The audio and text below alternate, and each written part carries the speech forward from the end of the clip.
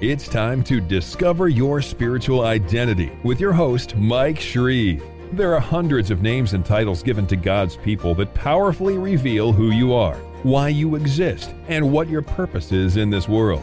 Each one pulls back the veil of a different aspect of who you are in Christ. Once you learn these names and titles and apply them to your life, you will rise up boldly to be all that God has called you to be. Are you ready? Here's Mike Shreve. I'm going to draw the focus tight on one of the more important names given to the children of God. We are referred to in Matthew 5 as the light of the world. Now, this is going to bring forth a revelation that will change your life in a radical way. Let me go all the way back to the beginning, though. When the Bible says in Genesis chapter 1, the earth was without form and void, and darkness was upon the face of the deep. And the first thing God spoke was, "Let there be light." And can you imagine the intensity of light exploding into existence beyond the boundaries of what we have the ability to even conceive? And then God divided the light from the darkness. Curiously and amazingly, that's exactly what he did in your life and my life when he decided to change things radically for us. Because my heart, in a sense, was without form and void, and darkness was upon the face of my existence. And then God, in a sense, spoke over my life and said, "Let there be light." Darkness was enshrouding you. Then God said, "Let there be light." And light exploded into existence in our lives. And then God set about the process, as he did in the beginning, of dividing light from darkness. By quickening your conscience through various means, God began to deal with your character and call out the dark aspects of the lower nature and resurrect within you the light emanating aspects of the nature of the Lord Jesus Christ himself, so that we emerge in his image. God dwells in a supernatural light. I call it light beyond light. It's light that is far beyond our capacity to perceive within the spectrum of our physical ability.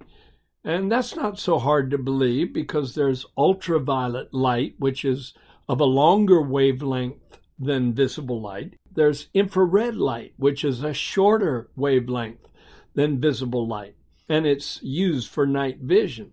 So if you've got ultraviolet and infrared, it's not a thing unthinkable that there is a supernatural, celestial light that is far beyond our normal capacity to see. 1 Timothy chapter 6, verse 16 talks about that. It says that the King of Kings and Lord of Lords dwells in an unapproachable light, whom no man has seen nor can see, to whom be honor and everlasting power. Amen. So God dwells in a light that is so intense, it's brighter than 10,000 suns, certainly. Our flesh could not handle standing in the presence of God. Certainly our very bones and flesh would melt. It would be impossible to remain in that glorious, radiant, supernal presence of the Almighty God. But one day, when we are fully and completely changed into his image, the Bible says you and I will shine like the sun in the kingdom of our Father. There will be, I believe, a literal radiance emanating from us. So much so that in the holy city, New Jerusalem, there will be no need for the sun to give light by day, nor the moon to give light by night, but the glory of God will lighten the city, and the glory of God will be radiating from every one of us. It will be a realm of light. And as we move the direction of that ultimate destiny, I believe God is increasingly manifesting light in our lives. Now, to understand this in greater detail, let's go into the nature of the light we're familiar with in this world. It was quite a mystery to scientists for many years because in some experiments, light acted like it was made up of particles, and in other experiments, light acted like it was made up of waves. And there was differences of opinion on which of those ideas was correct. And then it was discovered that both ideas were correct. Light is both particles and waves. And I believe that relates to the dual nature of light on a spiritual level. Because, see, the main ways that God manifests himself to us, in us, and through us is by his Spirit and by his Word. And both of those are represented as light in Scripture. The waves, to me, relate more to the Spirit. The particles relate to the individual photons, like particle promises, 7,487 promises throughout God's Word. But then when you've got the waves and the particles working together, you've got supernatural light filling your life. Well, there's a scripture that deals with the aspect of the Spirit, the Holy Spirit being light. That's 1 John chapter 1, verse 5. It says, "This is the message which we have heard from him and declare to you, that God is light, and in him is no darkness at all." And then verse 6 says, "If we say we have fellowship with him and walk in darkness, we lie and do not practice the truth." So our journey is all about walking in the light. And if we walk in the light, we will not fulfill the lusts of the flesh. Now, the Word is also represented as light in Psalm 119, verse 105. I like the old King James rendering. "Thy word is a lamp unto my feet and a light unto my path." So it's shining forward and backward. It's a light to my path. It's shining forward. It's showing me where to go in life. But it's a lamp to my feet. It's shining backward. It's illuminating me. It's showing me within myself what I need to deal with, and it's showing me in the future where I need to go. And that's the Word. Thy word is a lamp unto my feet and a light unto my path. And that could include the written Word and the living Word.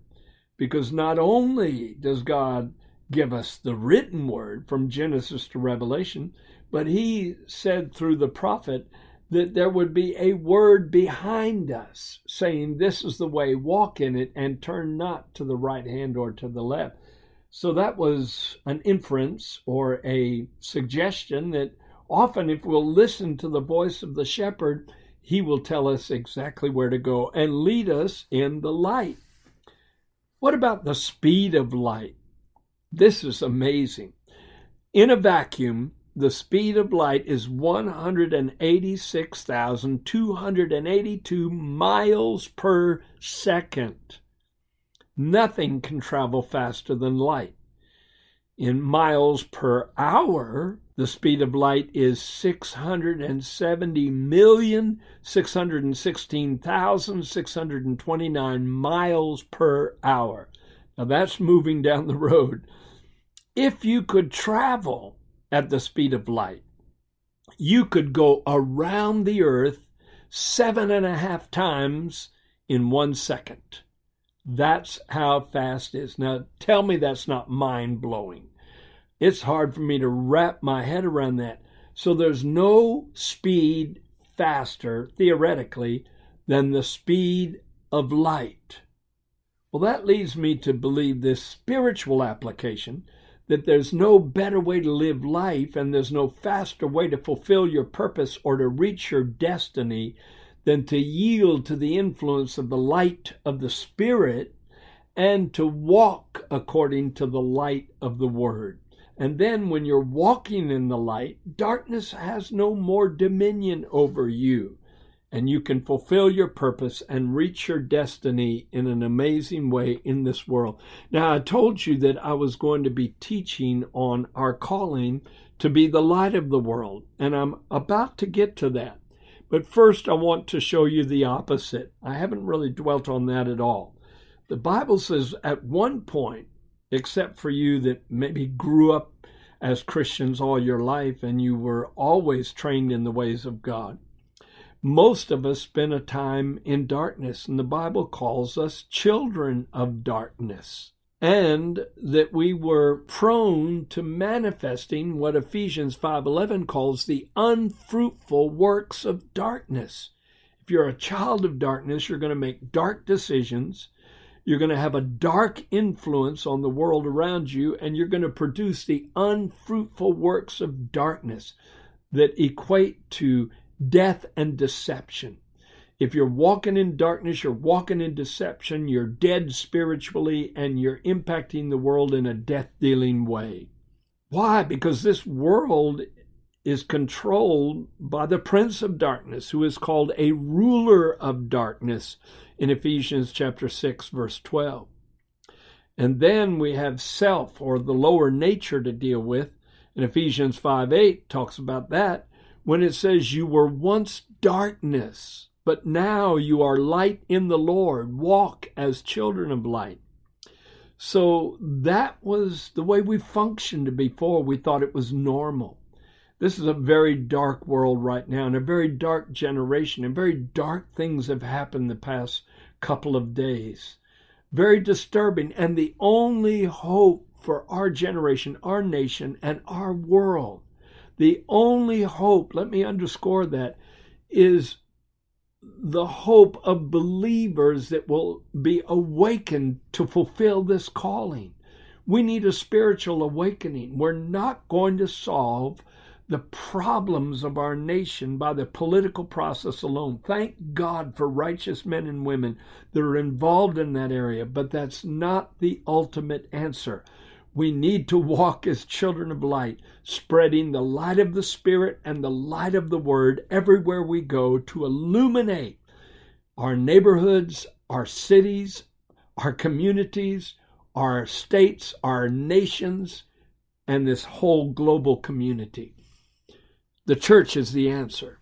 And we need more of God's people to shine their light. Let your light so shine before men that men may see your good works, but not glorify you. Be careful to point upward. The scripture says that they see your good works and glorify your Father which is in heaven. All the glory must go to him. Now let's get to this phenomenal calling that God has called us to. The light of the world. Can you imagine what the disciples felt like when Jesus spoke that to them initially? That was Matthew chapter 5. That's right in the beginning of the Sermon on the Mount. These guys are fresh out of a normal life. Fishermen and tax collectors and different people involved in natural endeavors of life. But he said, you are the light of the world. Can you imagine how mind-bending that was to them? They were doing well up to that point just to get enough fish to sell it in the market, to take care of their family. How in the world could they have that kind of illuminating influence on the entire world? And yet that's what Jesus dared to speak into their lives. He didn't say you could be, you have the potential of becoming. He made it a very affirming and definitive statement. He said, you are the light of the world. And look at how they did it. Look at how they shook Jerusalem with the gospel, and it spread to the Gentile world and then surrounded the globe. And you and I have our lives lit up because of the efforts of those early disciples. Jesus was right. And there's no telling how important you could be in this generation. Like it was said by Mordecai to Esther, who knows whether you've come into the kingdom for such a time as this. 2 times in Scripture, Jesus applied this title to himself in 2 successive chapters, John chapter 8 and John chapter 9. First, it happened in that story of the adulterous woman that was thrown at Jesus' feet, and the angry mob ready to stone her, said, Master, according to the law of Moses, we should stone such a person. She was caught in the act of adultery, and Jesus knelt down. That was the Creator, condescending to kneel down to a broken, hurting, guilt-ridden, fearful person, and he wrote in the ground. She must have trembled the entire time, knowing that he was a holy man and knowing that she was guilty in his sight. But he was silent until he turned around to the crowd and said, Whoever is without sin among you, let him cast the first stone. The atmosphere must have been electrified with that statement that day, because they all, from the eldest to the youngest, being convicted of their own conscience, dropped their stones and walked away. And Jesus said these words next in verse 12, I am the light of the world. He who follows me shall not walk in darkness, but shall have the light of life. Well, how did he fulfill that role that day? Well, there were a lot of dark things about to happen. Dark, judgmental attitudes consuming the angry mob. The darkness of guiltiness and self-condemnation and fear enveloping the woman. Think of that, how dark that situation was. And Jesus lit up everybody's life. He first enlightened their consciences. And by the way, the word that is translated conscience there, it's the only time in the Gospels you find it. And it's the first time in the New Testament you find it. And it's from the Greek word sunaidesis that means co-perception. Co-perception, it means really to see things like God sees things, to perceive things like God perceives them. And that's what happened to that crowd. They began to see the situation like God saw it. Their minds were lit up. Their hearts were lit up. They realized that they were not without sin. And if they wanted mercy, they needed to give it away. I guarantee you their lives were changed from that time forward, radically, because Jesus lit up their lives. He also lit up the life of the woman who suddenly looked up with hope in eyes that were a few moments before filled with despair. And Jesus said, Has no man condemned you? And she said, No man, Lord. He said, Neither do I condemn you. Go and sin no more.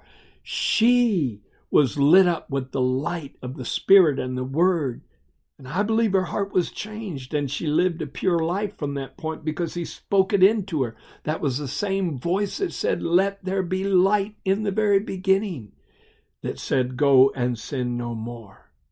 Think of it. And he lit up the lives of the disciples who saw a demonstration of the power of love and the power of mercy that they would later carry on in their ministries and their lives. Everyone was lit up that day. The next time you find this title being applied to the Lord Jesus Christ is in chapter 9. I'm going to read verses 1 and 2. Now, as Jesus passed by, he saw a man who was blind from birth, and his disciples asked him, saying, Rabbi, who sinned, this man or his parents, that he was born blind? And Jesus answered, Neither this man nor his parents sinned, but that the works of God should be revealed in him. See, people tried to figure out then, like they try to figure out now, why bad things happen. And quite often they would blame it on the parents, that the sins of the father passed to the children. So it was the father's fault that this child was born without his eyes functioning correctly.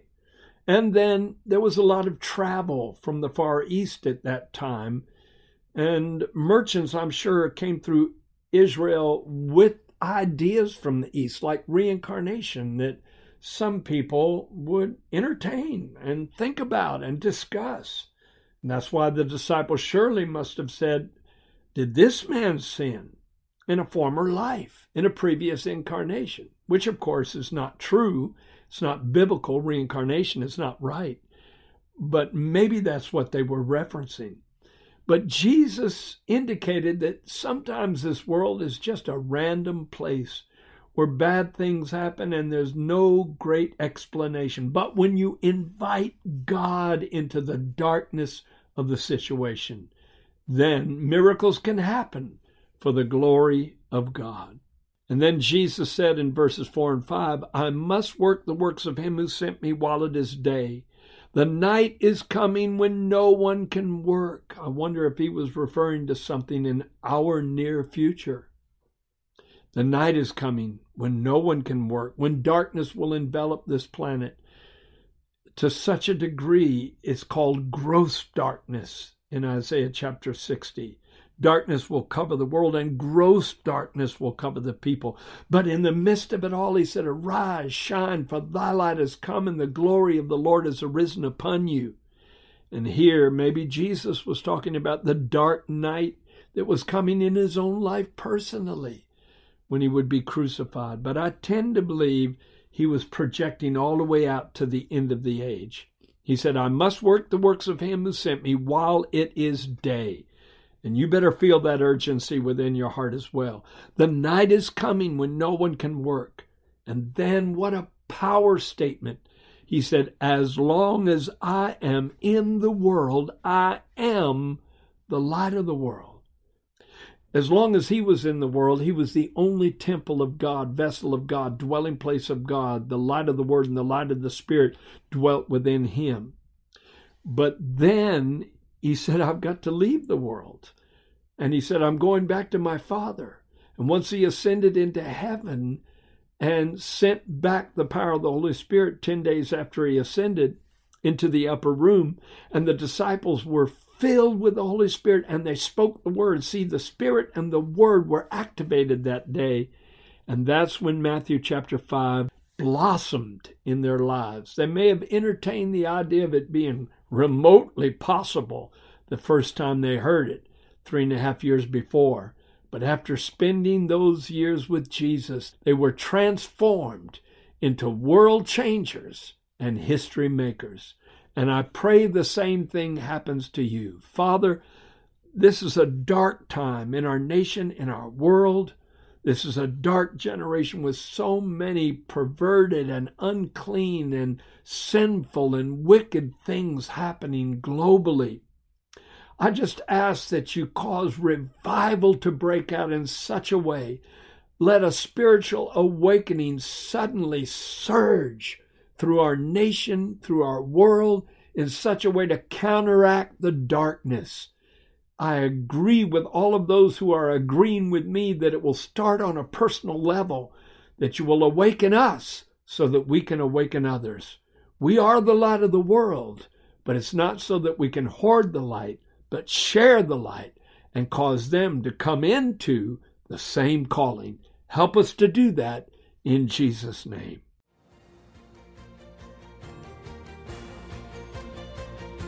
Thank you for listening to Discover Your Spiritual Identity with Mike Shreve, a podcast designed to cause a spiritual awakening in your life. Be sure to subscribe on iTunes, cpnshows.com, or wherever you listen to podcasts so you don't miss new episodes. You can go deeper into this amazing revelation of the names God has given His people by getting your copy of Mike Shreve's book titled, Who Am I? Dynamic Declarations of Who You Are in Christ. We also invite you to visit our website, shreveministries.org, and sign up to be part of our global internet family, a group of on-fire believers who are bold to proclaim, I am who God says I am, I have what God says I have, and I will be what God says I will be.